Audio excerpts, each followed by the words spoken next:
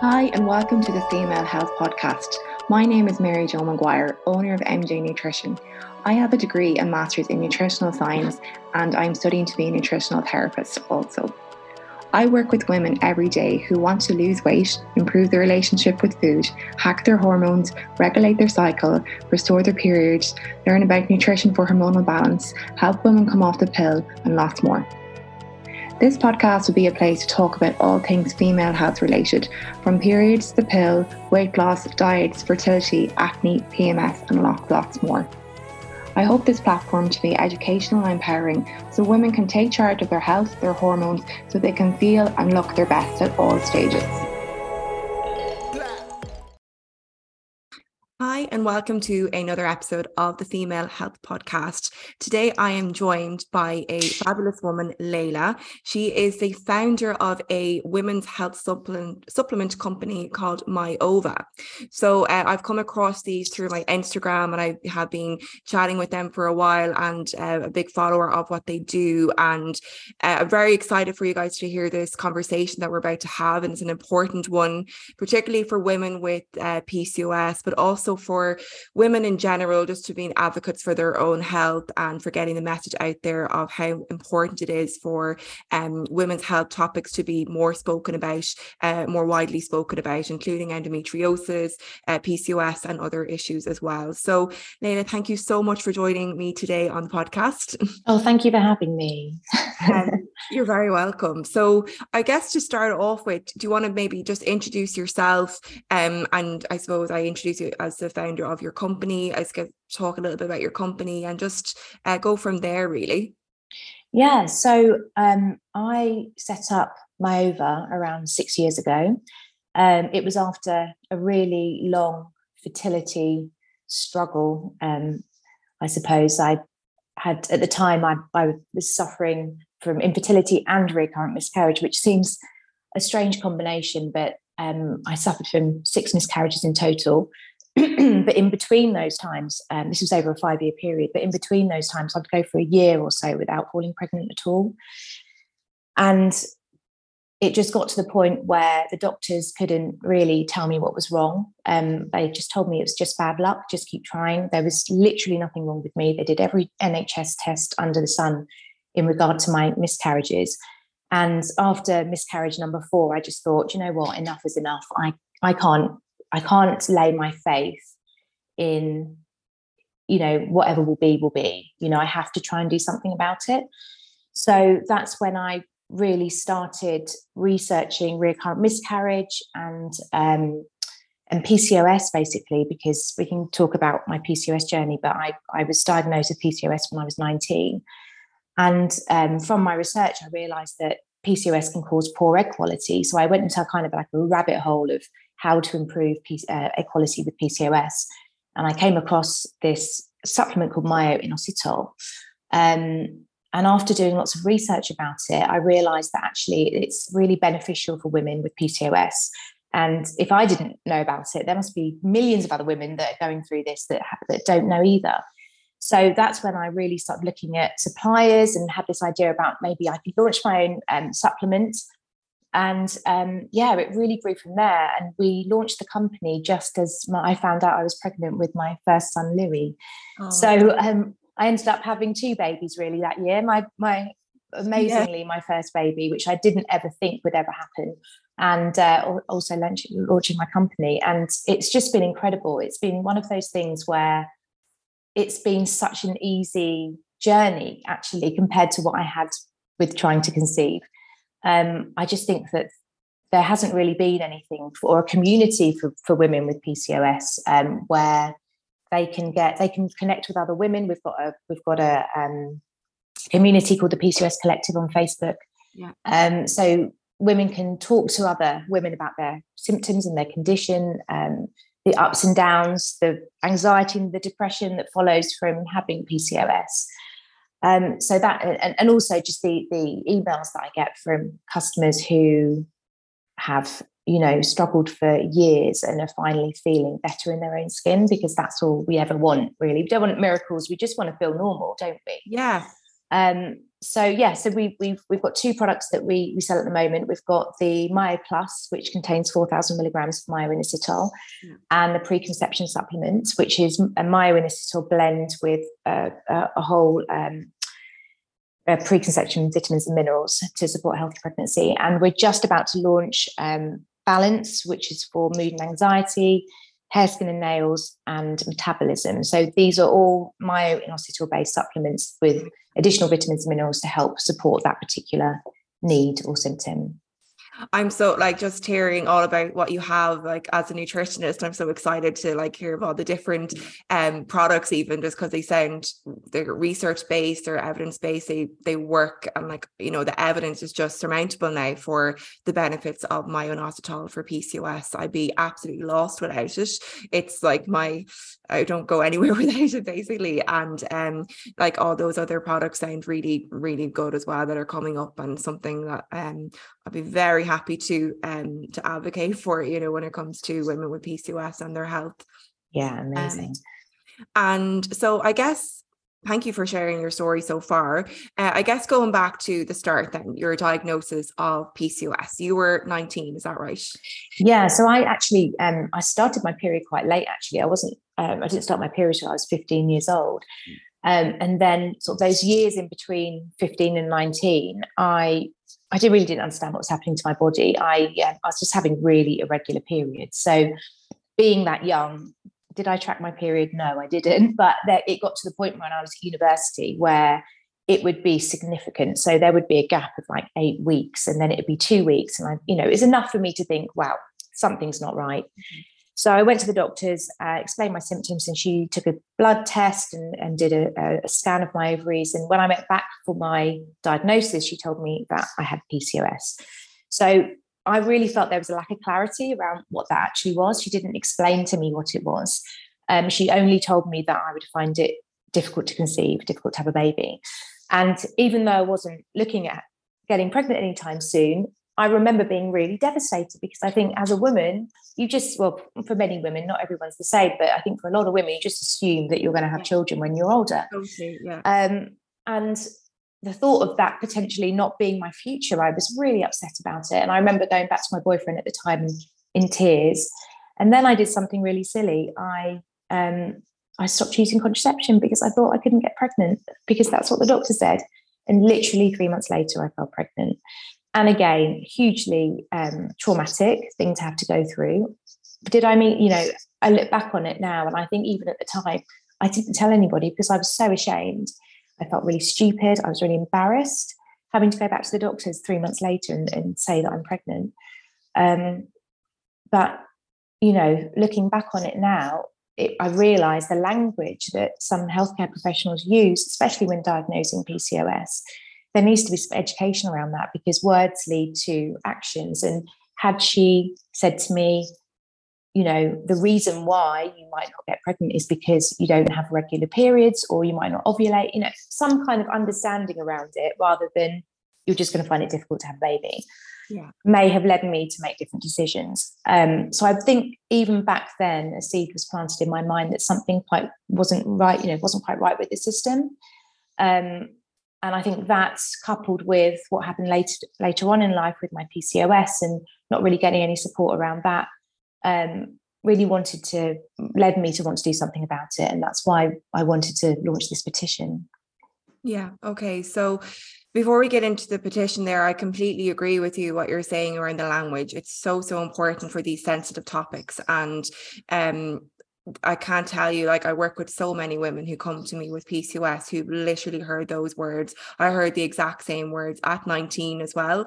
And I remember being really upset too. And it hit me in a weird way. And then I guess I put it to the back of my mind, because it wasn't something that was, going to be, I wanted to get pregnant that quickly, but at the same time, it was always kind of bubbling up there in my 20s. It was always bubbling there. Absolutely. Yeah. Absolutely. And every relationship I had, it would be something that would be in my head, do I need to tell them this? It's just, all this kind of stuff comes, and you feel a bit of shame about it as well. And there were so many feelings about it. So 100% agree. And a bit of education around the wording, because firstly, there is many women with PCOS who can get pregnant, and there is women who do struggle. So it's not like a blanket, every single woman.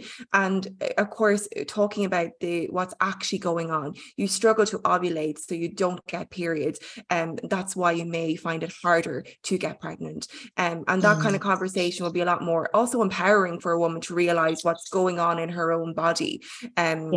Rather than saying you will struggle to get pregnant, here's a pill to give you a bleed every month, and that's basically what you get. Maybe they might tell you also to lose a bit of weight, and that's another thing I see a lot of. They're just told to lose weight with, again, very little how to do so. A lot of the women I work with have been trying for years, and they struggle because of the metabolic issues going on an underlying level. So I just wanted to touch on that point that you said about the language around it. So you spoke there about the petition that you were trying to get more signatures for. So let's talk about this and let people know what this petition is about. So essentially, it's too many women are going undiagnosed. It's crazy that 1 in 10 girls will leave school and develop PCOS or endometriosis, but the first time we hear about it is in the doctor's office. It's it just isn't right. And also, those conditions affect every area of your life. In different ways. I think endometriosis, obviously, the pain that it can cause can lead to time off work. It can, lead to hospital appointments, doctor's appointments. You feel like you're going around in circles. And the average wait time for endometriosis diagnosis is 8 years and 3 A&E trips. And I know anecdotally for this to be true because my friend had been suffering with it for over 8 years. And because it wasn't picked up on an ultrasound, they couldn't diagnose it. They didn't know what's wrong with her. And she actually thought she was dying at one point because she was being sick and it collapsed in pain. And they finally found out that she had endometriosis and she had to have a big operation. And it shouldn't get to the point where women are, it's debilitating and it's having a massive impact on their lives. And then with PCOS, PCOS is actually a very treatable condition, isn't it? Yeah. But the effects, even mild effects, the ones that include, your skin acne and all those things that are front facing. But then you've got the internal things that are going on, what's wrong with me? Why are my periods irregular?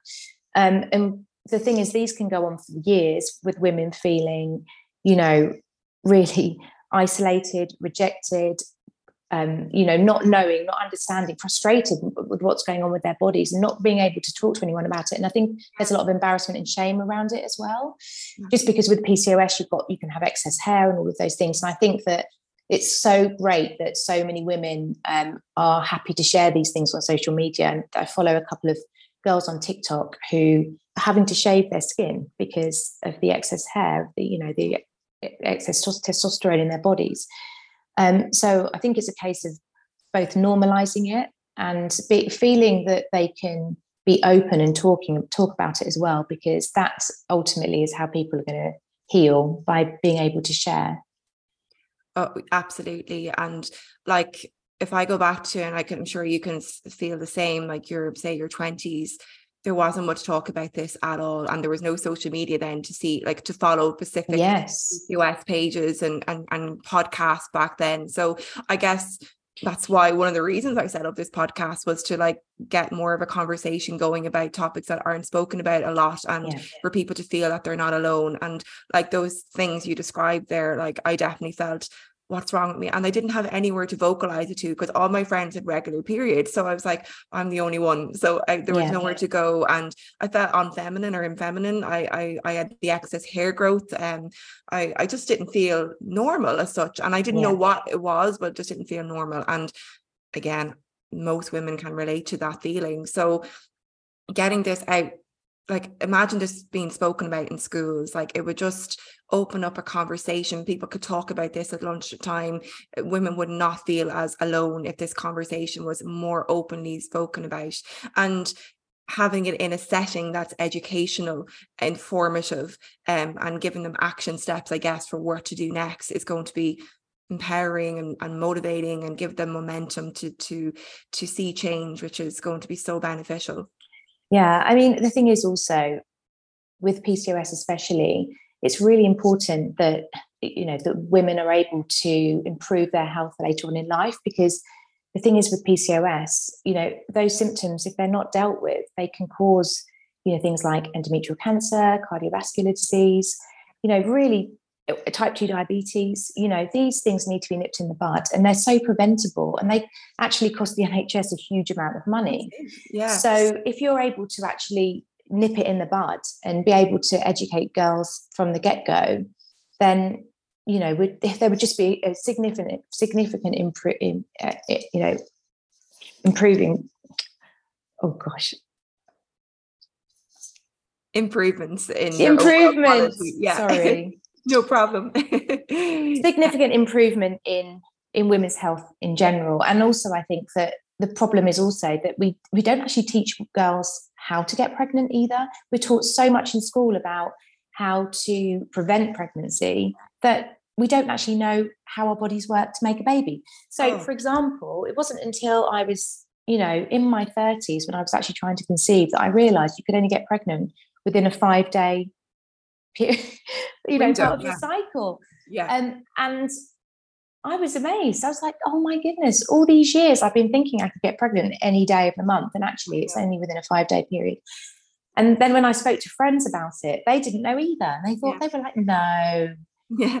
Isn't it crazy? It is. It's crazy. Like there was such a scaremongering about it. Like, don't get pregnant in your teenage years and in your 20s. And honestly, like I remember the feeling just to be so worried that you were pregnant, like you wouldn't really do anything. Yes. Yeah, exactly. Crazy. And there would have been absolutely no chance you would have been pregnant. And you spent ages worrying, like maybe sometimes 3 weeks worrying. Genuinely. Like, you might obviously with PCOS, then you're not getting a period. You're like, oh, that's it, I'm pregnant. Well, yes, that's the thing as well. And I think that's another reason why we need to be educated about it. Just because it, just understanding how your body works is fundamental to your mental health as well, isn't 100%. It?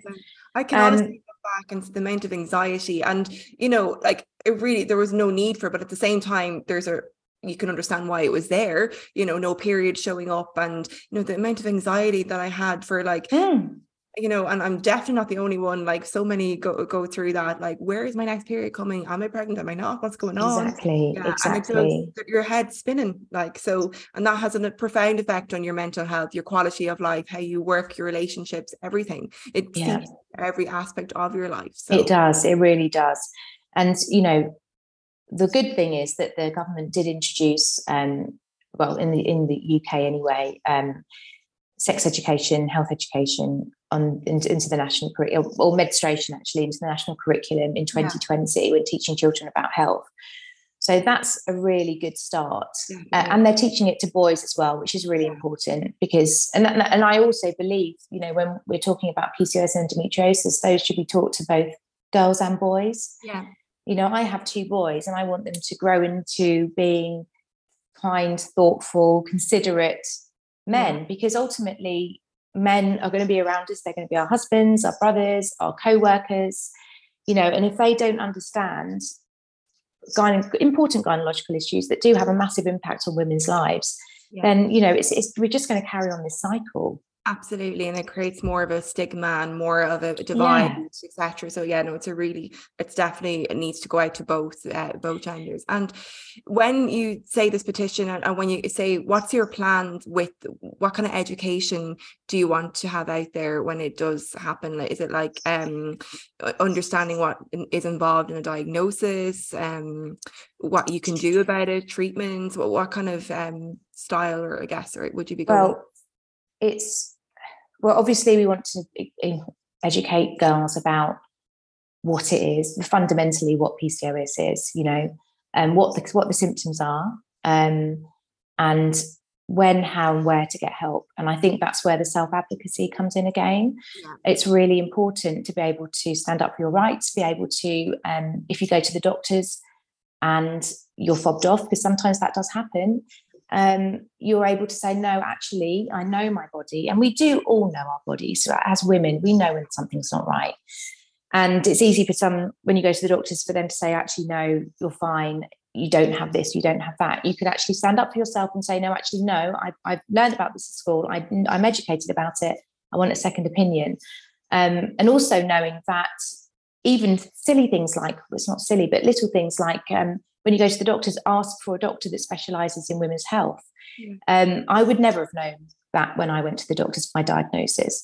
And I secondly wouldn't have ever questioned the doctor, because I think when you're that young, and that's when you're getting your diagnosis, you're kind of in your late teens, early 20s, you don't necessarily know that you can A, get a second opinion, or B, the doctor probably might not know everything, and they might not be trained in those particular conditions. So, you know, it's just really important that, yes, we know what the symptoms are, and also how to go about getting help and what kind of help you can expect. What are the medication options? Do you need to have medication? And especially with something like PCOS, it's not necessarily, you don't have to go down a medication route. You can actually manage your symptoms quite well with nutrition, which obviously you know all about. So just understanding that you can halt things or just have a better quality of life, and stop those symptoms getting worse later in life. And then also, you know, understanding what your options are when you do want to get pregnant. Lots of women get pregnant perfectly well with PCOS and don't have any problems whatsoever.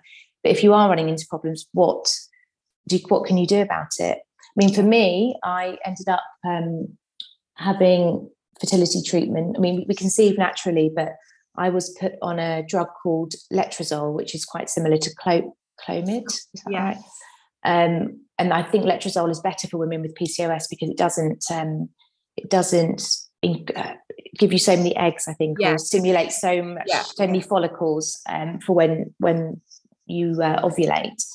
So just knowing those options are available, because I get emailed from so many women just panicking because they haven't had a period for a while and they want to try and conceive, and they're freaking out. But naturally, you know, as long as you know that there are ways you can prepare your body for pregnancy with PCOS naturally, and if those aren't working, what are the options after that? And I do believe also that stress plays a huge role in fertility and not getting pregnant. And, you know, as much as someone would say to me sort of 5 years in or 4 years in of my fertility journey, you need to relax, you know, that's the last thing you want to hear. But it's hard. It's really hard to stay stress-free when you've been trying for a while. And it's usually at the same time when all of your friends are starting to have babies and you feel like you're being left behind. So I think that even just having that knowledge early on in life will save so much unnecessary pain and heartache, you know, later in life. Yeah. So for you, do you think, if you're looking back on your whole journey, like, what would you like to have known, I guess? Is it just like that more education, like the different options that were available to you that have helped you, do you think? Yeah, I mean, for me, I had a similar situation to you, in that I always had it in the back of my mind that I was going to find it difficult to conceive, even though I did fall pregnant. I think the shock of hearing that, I think when you hear something quite traumatic, it stays in your body almost. I really believe that. Yeah. And, you know, just not having that kind of traumatic information given to you at such an early age, but also I think just knowing that it would have been okay. And had I struggled, knowing what route to go down, because previous to seeing this, I found a recurrent miscarriage specialist in the end, thank God, because I truly don't believe I would have had my children without him. But before that, we ended up going to general fertility clinics where they offer IVF and IUI and all of those things. And we went to one fertility clinic and they wouldn't do anything when we were going to have IUI, and they wouldn't give us the treatment unless we spent, I think we spent around, including appointments, nearly £10,000 on, I think I had a hysteroscopy, which is where they check if there's any scarring in your womb. I can't remember what it's called, but they put a dye in to make sure there's no blockages in your ovaries, all these really expensive things I had done to finally have some IUI treatment, which didn't work. And then when I finally found my fertility doctor, he just said, you didn't need to have all of that. You know, it's crazy. So you just need to be careful and mindful and be knowledgeable about your body, so you don't end up spending or wasting lots of money like I did, you know. And how would anyone know that though? I mean, that's such a specific, you're going to believe the fertility clinic, of course. And was there a difference in the fertility doctor that you finally went? Was he like, was he medical fertility doctor, sorry? Yeah. So he specialized in recurrent miscarriage, but in particular regarding high natural killer cells. And I don't know if you've ever heard of this. Yeah. So because I was just so desperate, I was kind of like searching for every single possible reason why this could be happening to me. And I eventually came across this book, and it was talking about high natural killer cells and how your body can actually start attacking the pregnancy. And then I found him, and he'd helped women who had one girl had 20 miscarriages. I mean, it was horrendous. I mean, I wouldn't even want to think about what she actually went through. He helped so many women. So I went to see him, and although my NK cells weren't, really sky high, there was an element of that. So he just treated me the way he'd treat all of his other patients. So it was having the letrozole, conceived naturally. So I'd have to go in every few days, and he would scan my ovaries, see when the follicles were growing, and then I would have an injection to release the eggs. And then we were told to have sex like the following 2 days or something. And I think it works like second cycle. And then once my first son Louis was born, I was so worried about going through the whole thing, of all those miscarriages all over again, that we started trying again 6 months after he was born. I don't know what I was thinking or how I even did it, but oh my goodness. But we actually conceived Luca a week after Louis' first birthday. So I ended up having 2 children in 2 years. Wow. I look back and I think, oh my goodness, how was I pregnant and had 2 babies within that small period of time? And also having 2 very young children is a lot, And a business. Yeah. So that was, I kind of did it all at once. But obviously it was worth it. But it's just a shame that it took me that long to get to find him. But yeah, I think if any other women are going through recurrent miscarriage, I'm more than happy for them to contact me, and I'll share the details of the doctor I went to see.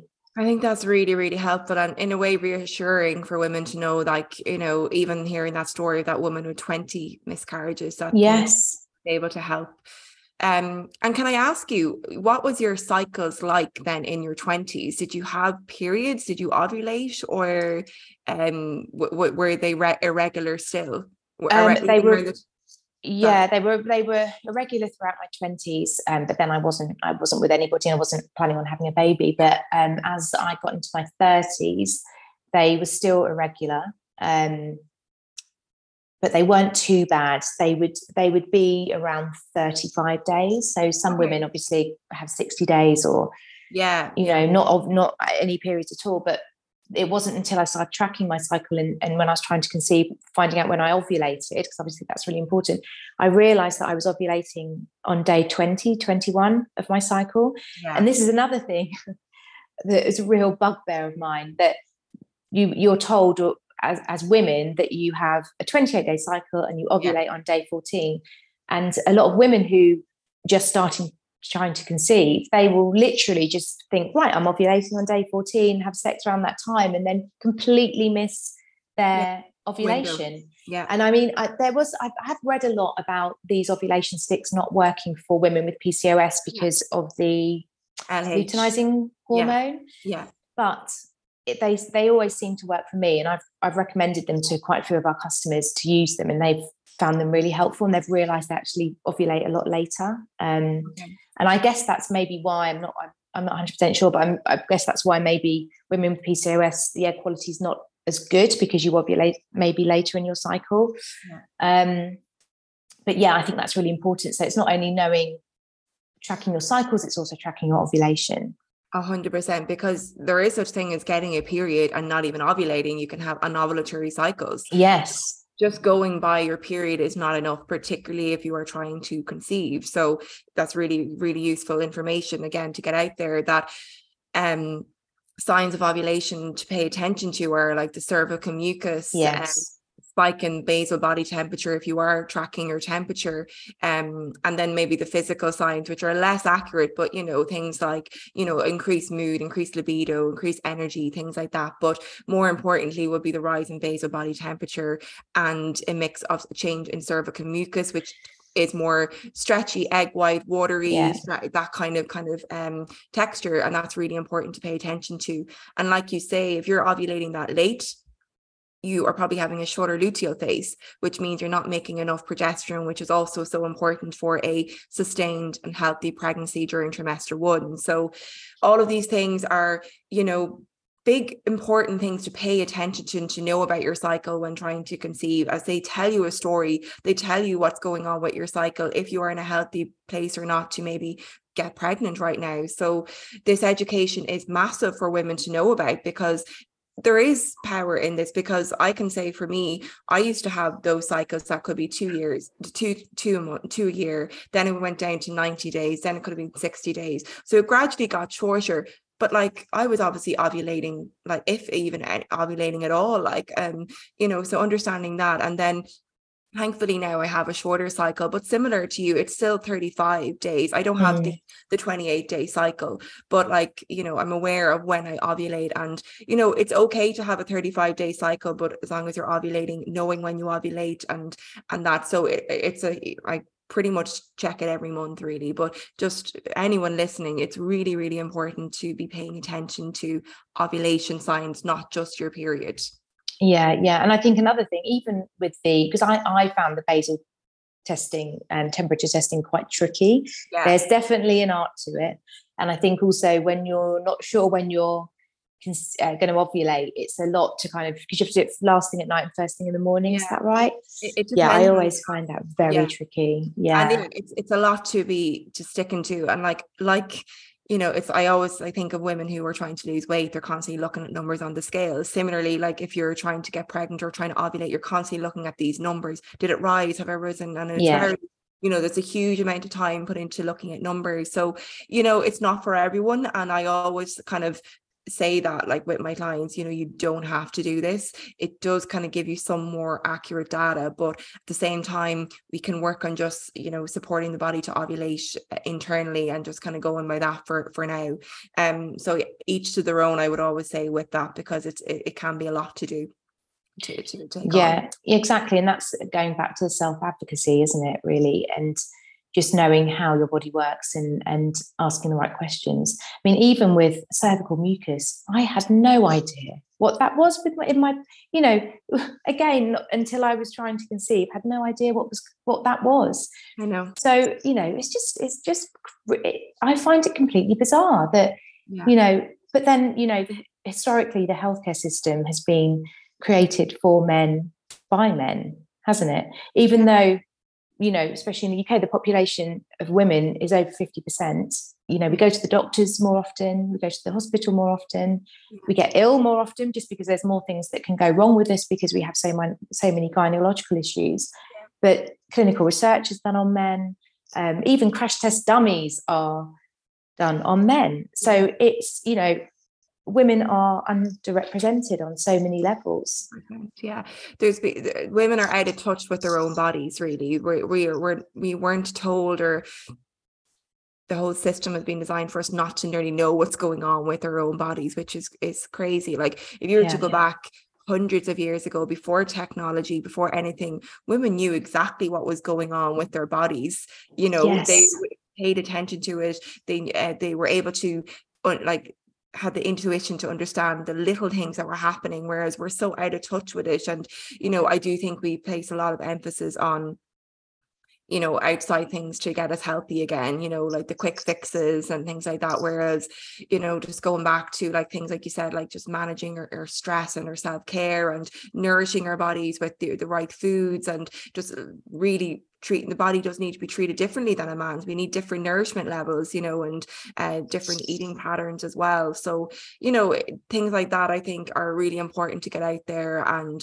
like you say, we are underrepresented in the medical system, unfortunately, at the moment. I know. And I was reading this and just talking about going back years and years, but I've read this interesting book by Kate Northrup called Do Less, but she talks about how our bodies or our periods should be in line with the moon. So I think we bleed on the new moon and ovulate on the full moon. And if we were, say for example, we were all on a boat away from natural light, all of us would start sinking, all our periods would start sinking. I mean, it's magical, really, isn't it? It's completely magical, like unbelievable. There's a lot of power we have as women, a lot of power. And I think that's kind of been taken away from us. It has been, like, and it's probably we laughed about now if you were to mention the moon stuff, like, but I'm really into that. Like, I'm really into it. Yeah. And I had actually a lady on talking about it on one of my podcasts. It's like she's really into the power of the moon, and like it's not for everyone, of course, but like, it does go back that our cycle is a 28-day lunar cycle, or 29-day lunar cycle. So, it's similar to the menstrual cycle for when I say that, like they kind of advise that, but again, as we now know, not everyone has that length of a menstrual cycle. It varies, but I do find it really, really interesting. And we would all sync up together if we were put together. I know. And then how powerful would that be? Yeah. But I just sorry, go on. No, go on ahead. No, I was just going to say, I think the thing is, we've just been normalized into thinking that our pain is just parcel of being a woman, basically. And I think that I don't know if you saw that the women's health strategy, I think it happened during COVID, so I think it kind of went, it wasn't, it was launched in July this year.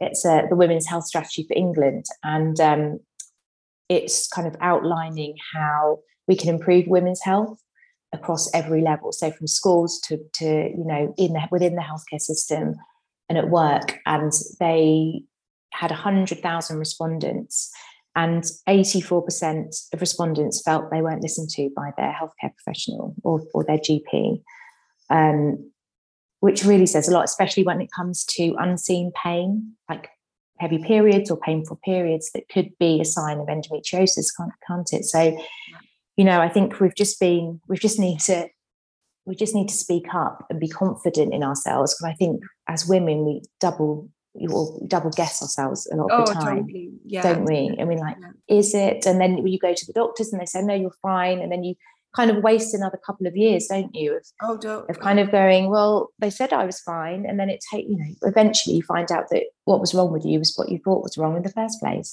And a lot of women are told it's just phantom pain and it's just in their head, and it's medical gaslighting, really. They're not really being heard. And like you say, everyone knows their own body, like they do. That pain is real for them and should be further investigated. And the pain that women go through with endometriosis is massive, and the impact that has on their quality of life is huge. And like we said earlier, it affects every aspect. It's it's your work, your relationships, your ability, say, to play sport, whatever it is. It's huge. So the mental implications that has, and the can you imagine being in a relationship with someone and it breaking down because the pain was too much, and it's a chronic illness. It takes over of your life, and how much that would affect you then. So it's more than just a physical symptom or a physical issue. It's everything. I just can't, I just wanted, you wanted to be more spoken about, and women to get the treatment, the help that they deserve. I mean, in this, one thing I did find that was fascinating in this, and would be amazing if it happened, that they were talking about creating these women's health hubs where you would have your GP that specializes in women's health, and then you would have an endometriosis specialist, PCOS specialist, all these things. So if you were having those symptoms, you can literally be referred with on the same day even to see somebody who's able to help you. So I think the issue is also that you're given the diagnosis, but there's no aftercare. So what do you do afterwards? You're kind of left out in the cold, not knowing what to do next. And I think maybe you might be given a leaflet just to maybe eat healthy or lose weight or something. But like I said, I honestly, the amount of women I work with who have been on the lowest calorie diets or exercising nonstop, they've tried everything, and then to be told you need to lose weight, it's not a nice thing to hear, you know, when they've already been trying and going through a rough time. So and yeah, like a leaflet isn't enough. There needs to be more aftercare, like you say, for 100%. And that goes for a lot of conditions, you know, again, even type 2 diabetes, you know, there's not, some may get referred to a dietitian, but a lot are still left in the cold and left to go on their own. So aftercare is most important after the diagnosis. It's really, really important. So, you know, that's a huge amount. What I do is I am looking into aftercare. People do come to work with me to help them with that. But you know, people who don't know that these options are available are left on their own, which is where it can be lonely for them. They feel isolated, not sure what to do, and their health deteriorates. Because I think you said it earlier, PCOS is not something that is just in your fertility years, and it's not just something that affects your fertility. It affects everything, like your mental health and your physical health, like type 2 diabetes risks, cardiovascular risk, different types of cancers, uterine cancers, and it doesn't go once your period stops. It's also when you are in your menopausal years, it's still there. Just, you know, you're just because you're not getting periods, you still have a condition that is impacting your metabolic health. And I think with PCOS, it's still a misconception that it's just a gynecological condition. It isn't. It's a metabolic and endocrinological condition. Sorry, I can never get that out properly. And so it's affecting every cell in your body is affected by PCOS, essentially. You know, so it's you know, it's bigger than just the gynecological. Yes, I know what you mean. I know what you mean. Yeah, and I think the type 2 diabetes, that in itself, I would have thought would push the government to educate about this, because, you know, the secondary symptom of type 2 diabetes as a result of PCOS is huge, you know, and it's so expensive and it costs people so much pain, you know, and kind of really deeply affect their lives, can't it? Yeah, it's not. Yeah, it's a big lifestyle issue that really impacts health, and the consequences of having type 2 diabetes then are like obesity and renal issues and you know, problems with their eyes and everything. It's huge. So the expense to both the person and the medical system is huge. So it really has so many knock-on effects. So like what you're doing now, getting to the diagnosis early is essential. It's key, because there is so many action steps that you can take. That's the great thing about it. And like I like to say this about PCOS, it's not something to feel a victim by, because you can take power with it. There is so much do, and it is largely a lifestyle condition. There's a lot that you can do with your nutrition, your lifestyle, your supplements, your overall care for yourself, and then there is, you know, support medically if you wish to as well, particularly around the fertility route. There's great support there, and like your story is very it's a sad one, but also the end is amazing. And like it's reassuring for people to hear that it is possible with PCOS. It's sad the journey that you had to go, and hopefully what you're doing will help more women not have to go through what you did go through. Yeah, absolutely. I guess that's everything that we could go through today. Really appreciate you coming on and sharing your story. Is there anything you'd like to end the podcast on? Anything you'd like to say? You don't have to if you want to, or just let people know where they can find you. Yeah, I mean, I would just urge people to sign the petition, really. I mean, it affects, obviously, these conditions affect 1 in 10 women worldwide, but the chances are, even if you don't have it, you will probably know someone that does. And if you do have it, there's, you know, it is hereditary PCOS, isn't it? So if you have it, the chances are your daughter will have it too, and it will just get passed down. So it's really important we try and educate now and get this on the curriculum, and just, you know, start to be more open about women's health, you know, educate girls and boys early on, so we can just remove the stigma around these really common, you know, but treatable conditions. But we can put the petition in your show notes, and you can also sign the petition at our website, which is myovacare.com. That's MYOVA care.com. Yeah, and also for anyone who uses inositol or myo-inositol supplements, You're obviously a brand that supplies them, so definitely check them out as well, to get your minoxidil if you got PCOS. So, you know, anyone who works with me knows this. I recommend 4 grams a day, so you have that in your dose, 4,000 milligrams. So it's a really obviously a good quality supplement. So yeah, it's just another option for anyone who wants to get their supplements as well. But again, Leila, thank you so much for coming on the podcast today. It's been very enjoyable just to chat with you, hear your story, and the work that you're doing is amazing. So thank you for taking the time, and thank you everyone for listening. I'll be back next week with another episode.